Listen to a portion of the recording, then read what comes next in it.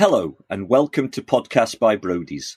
My name's David Lee, and in this series we'll be discussing the opportunities, trends and challenges that Brodies experts experience when working internationally. Brodies lawyers are globally connected experts in their fields, advising clients across all key sectors from real estate to education, energy, food and drink, life sciences and personal and family matters. Today, we discuss assets across borders, international tax and succession. And I'm joined for this episode by two experts, Nick Marshall, a partner with Brodies, and Lynn Gracie, private client international tax director with AAB Group. Welcome to you both. Nick, let's just start off with some simple definitions. What do we mean, first of all, by assets abroad? And can you give us some examples? Yes, thank you, David.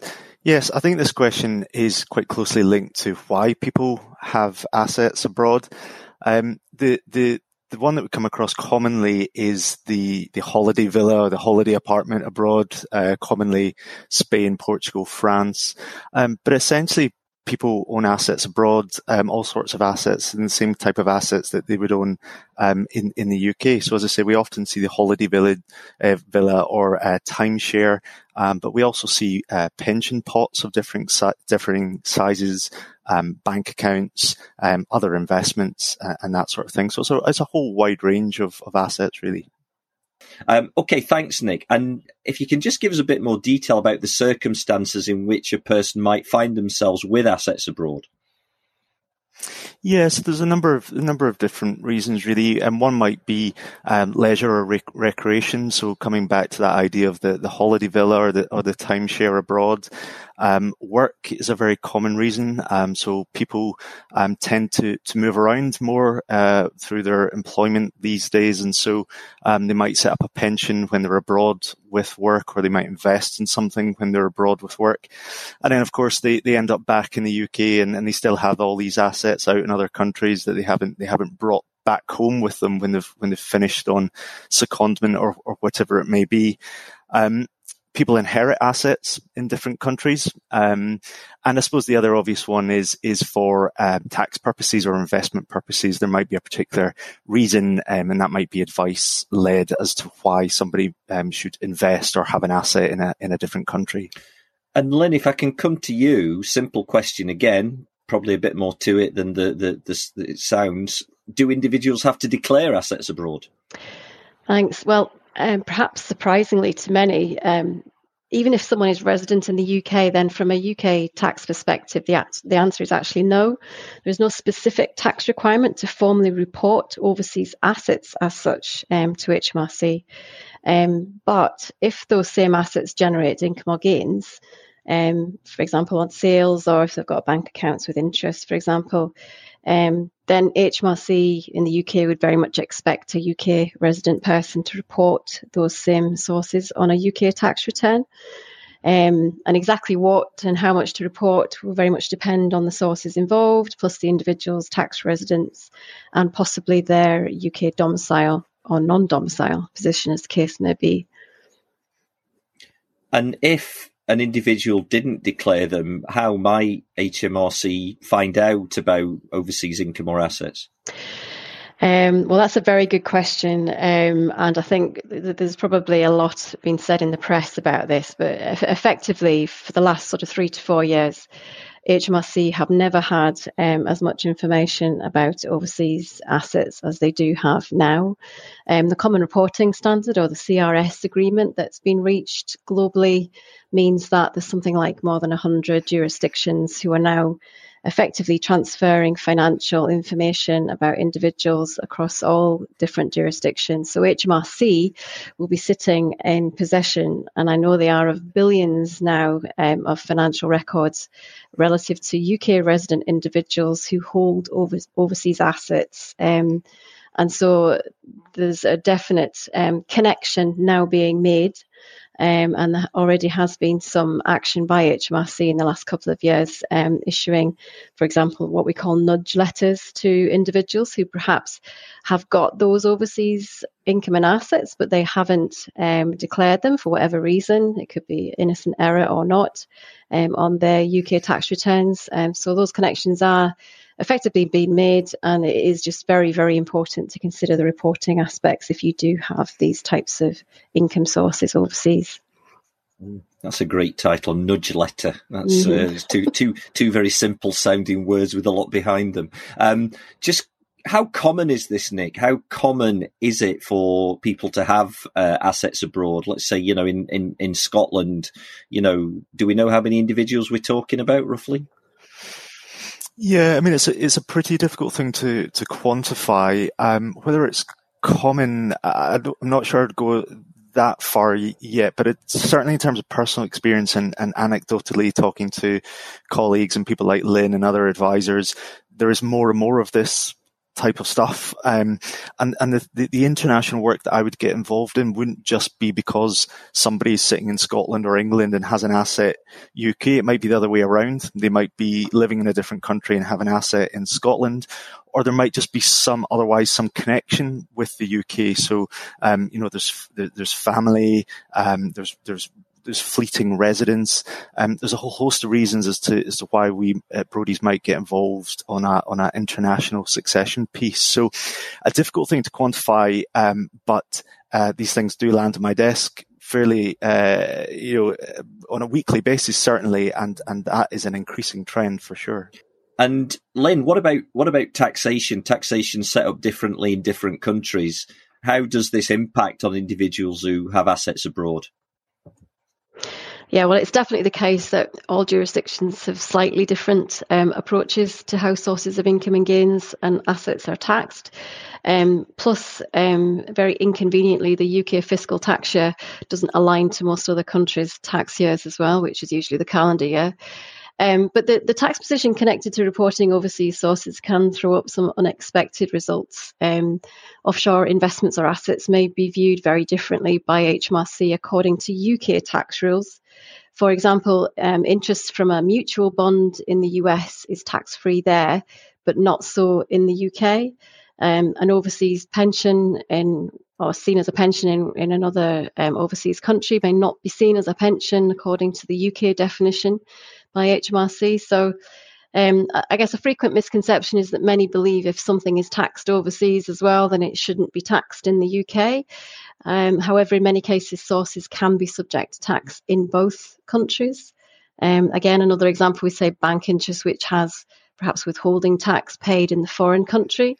But irrespective of that local tax being paid, the interest is still reportable in the UK if you're a UK resident here. But you would be able to claim a credit for the foreign tax paid against your UK tax. I guess, there's just fundamental differences in how overseas sources are taxed. So assuming that you're a UK resident and subject to tax on worldwide income as a consequence, this can lead to very different tax exposures, which many may not appreciate necessarily. And what's your broad advice for individuals who find themselves in this kind of situation, particularly those who maybe hold assets in multiple jurisdictions? So if those assets are income producing, then expect to be under an obligation to submit and report in all of those same jurisdictions.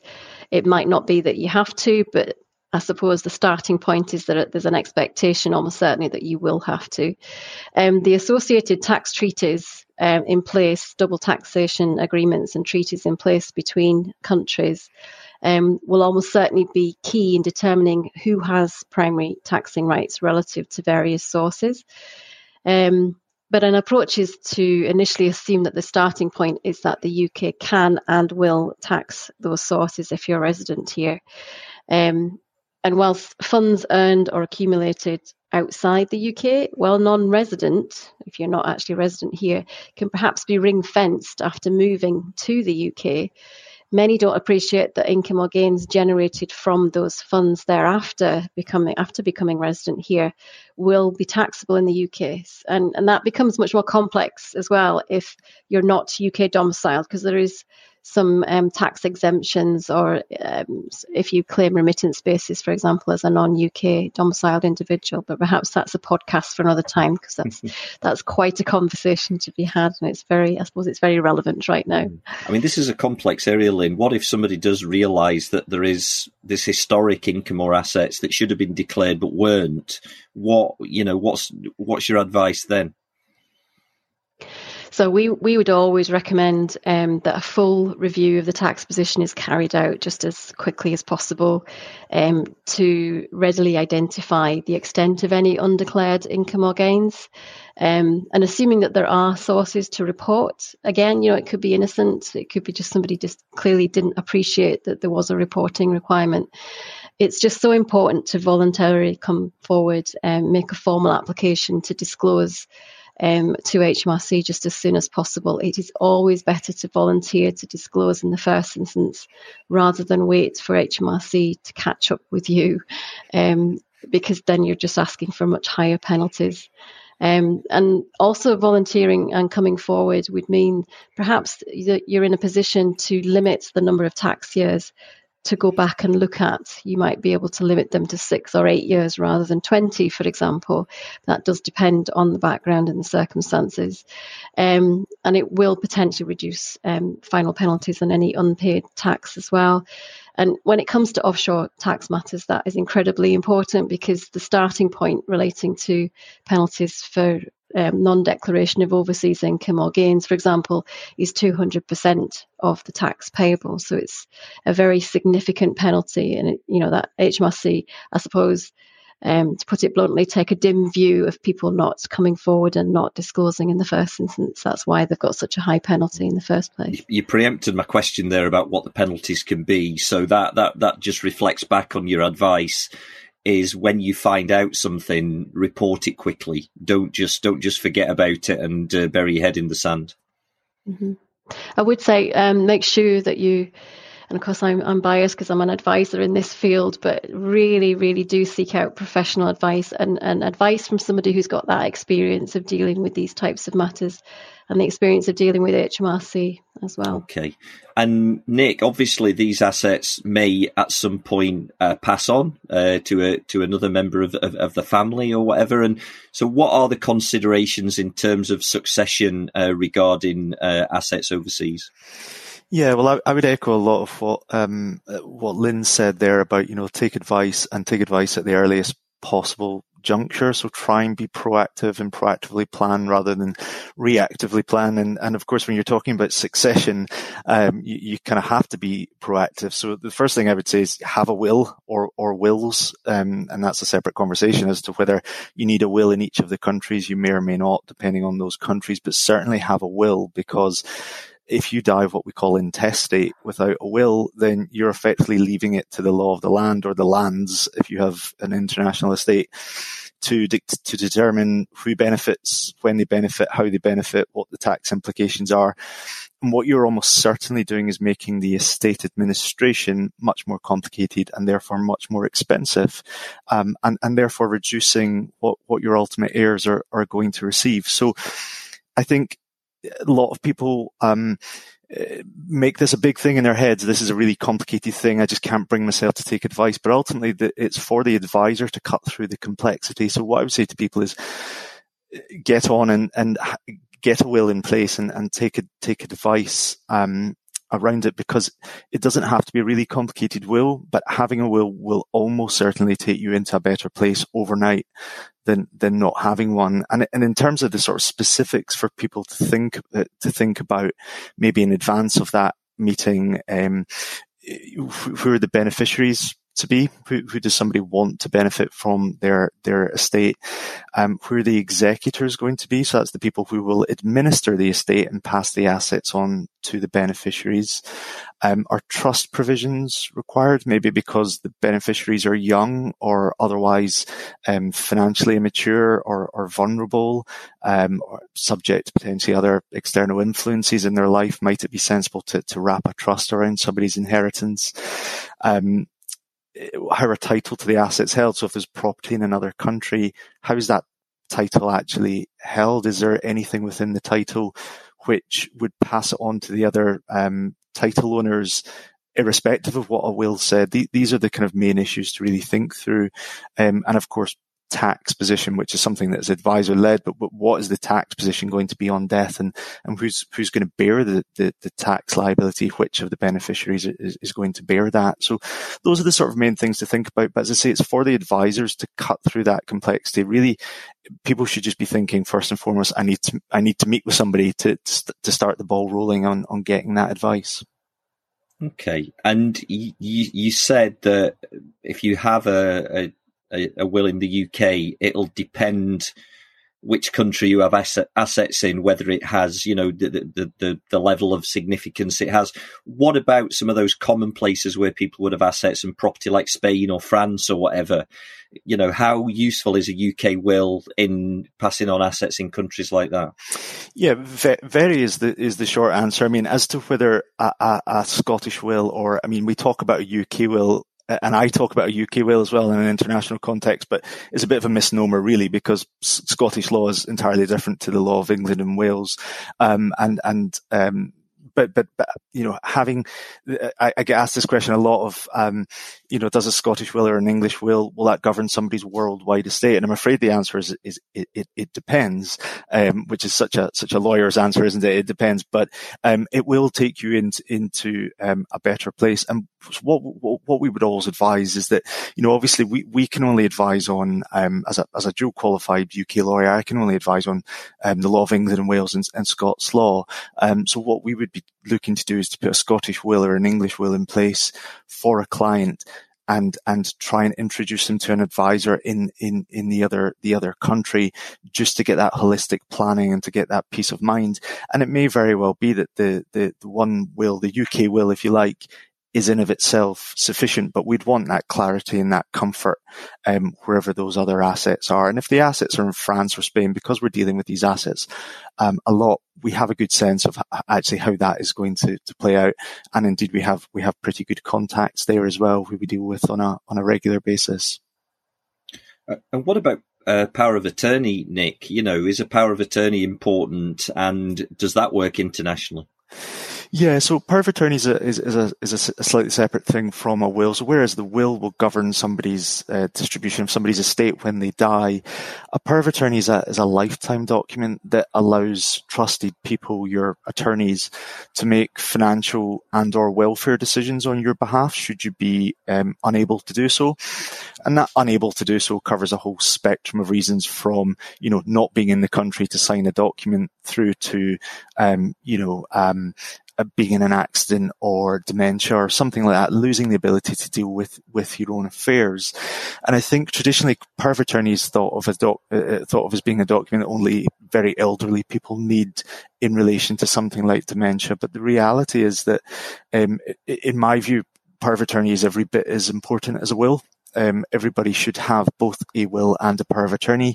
And again, it doesn't have to be something that's really complicated. It just is that insurance policy. It's that peace of mind. Get these documents in place, put them in the safe, diarise to review them and go on about your lives, but certainly have them in place.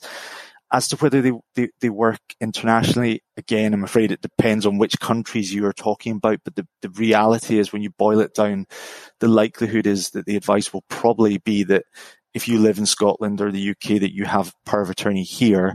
And if you also have bricks and mortar in another country, that you probably have a power of attorney in that country as well. And these things can be done, put in place without huge cost. As I say, they just give you that peace of mind.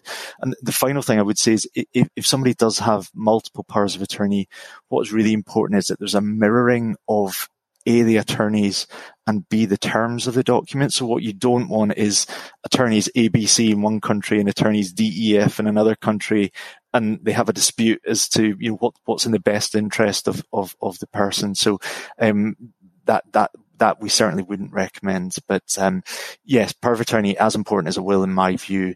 And as I say again, it's about speaking with advisors in other countries and getting that holistic planning in place.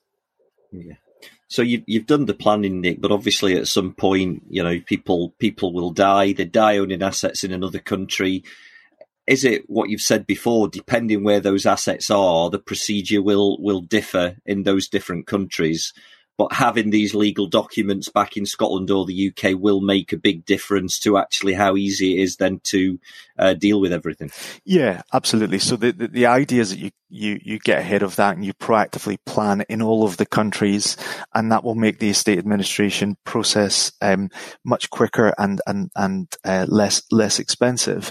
I mean, there are significant differences in terms of how countries approach these things. So, in very general terms, the common law countries where the laws derive from judgment and case law will treat the administration of estate very different from civil law countries where the law is more codified. And whereas in the former you will have an executor who's responsible for administering the estate and passing it on to the beneficiaries, in the latter jurisdictions they tend not to recognise that role. So when somebody dies, the assets vest in the heirs. So, something like that is just such a fundamental difference as to how you would administer a estate, which is why if somebody dies without a will in place, you just immediately have this kind of conflicting ideas of how an estate ought to be administered across the countries. Whereas if you have a will or wills in place, which is already sort of road mapping how all of that is going to play out, as I say, it's much more straightforward. I mean, in very general terms, estate administration looks like ascertaining the assets and liabilities of the estate, reporting to the tax authorities, probably obtaining a power or an order from the courts to deal with the deceased's assets, settling any debts and liabilities of the estate, and then passing the net estate on to the beneficiaries. In very general terms, that's what estate administration looks like. But as I say, because no two countries really alike, you kind of want to almost sort of plan ahead in lifetime and not just leave that to your beneficiaries and your executors to deal with. Okay, thanks, Nick. I'll come back to you for some final comments in a moment, but Lynn, just one other area we can cover. What's your advice to somebody who's buying or selling assets in another country? That's another big issue. So I would always say never acquire overseas assets without considering the tax position in both the jurisdiction in which the asset is held and where you actually are tax resident, and definitely seek out appropriate professional advice in each country to ensure that you really are 100% aware of what this might mean in tax terms, both not just the short term, but the longer term as well. Ideally reach out to an agent who is able, as Nick suggested, that you can offer that sort of delivering the global and holistic tax position across all the jurisdictions involved. We're a member of a global network as well, so that works really well in terms of ensuring that we get if you like, the tax advice from the people with the feet on the ground in the jurisdictions themselves. And we can join that up with the UK piece as well. And clients really do appreciate that because then they get the whole, the holistic perspective, which is just so important because what is tax efficient in one country can be very tax nasty in another. So, I mean, it's not just, as Nick suggested, advice connected to the income generated in your lifetime, but also what will happen in the event of your death to these assets and the income that goes along with that, and future wishes to gift those assets to your family, which, most people hold that very close to their heart. So it's, why wouldn't you get that advice when you're investing perhaps significant sums in assets overseas? It really is just so important to get knowledge is power, as they say. It's just so important to understand what it really means for you and potentially your future family as well. Okay, thanks both. I'll just ask you both for a kind of final summary now. This is clearly a complex area, particularly if you're holding assets across multiple jurisdictions. So what's your final bit of advice, Nick and then Lynn, to anyone who finds themselves in this position with assets abroad and with the potential complexities of dealing with that? Yeah, I would just say take advice at the earliest juncture, and take advice from somebody who has a track record of advising in these matters. Some of it can be quite niche international planning, and the earlier the advice is sought, as I say, the better. I mean, I fully appreciate nobody particularly likes thinking about their own mortality or incapacity, let alone paying a lawyer to think about it. But really, it doesn't have to be this really complicated, drawn out process, it can be pretty straightforward. And the likelihood is the planning that's put in place in life is going to make everything much easier down the line. And one other thing, in conjunction with putting the right documents in place, the will and the power of attorney and planning, the other thing to think about in life is consolidation. So as I say, quite often we see clients who've worked all around the world and have a little pension pot in each of the countries where they've worked. And actually the answer might just be consolidating assets, subject to, taking the requisite tax advice from Lynn and her colleagues, and affordability and that sort of thing. Actually, does somebody need assets in 5 or 6 countries? Might the answer just be actually to consolidate everything down and really simplify their affairs? Okay, Lynn, final word from you? Yeah, I agree with everything that's just been said. Absolutely. I suppose taking advice is absolutely top of the list there, and appropriate advice, but I think there's a background here in terms of reporting from a tax perspective on offshore assets, and that is that, the offshore tax gap is now clearly a priority for the UK government and HMRC. They're set to release an estimate of what that offshore tax gap might be next year, 2023. Given the UK's current economic situation, as a clear political motivation, if you like, to crack down any perceived offshore tax evasion. So, our advice is just be very careful, get the right advice, make sure that you're reporting correctly. It's absolutely imperative, and get the advice from experienced professionals. Great stuff. Thanks very much, Lynn and Nick. Who better to have as a guest to discuss assets across borders or AAB than someone from AAB? So thank you to Lynn. Thank you to Nick for being part of Podcast by Brodies. In Podcast by Brodies, some of the country's leading lawyers and special guests share their enlightened thinking about the issues and developments impacting the legal sector, and what that means for organisations, businesses and individuals across the various sectors of UK economy and society.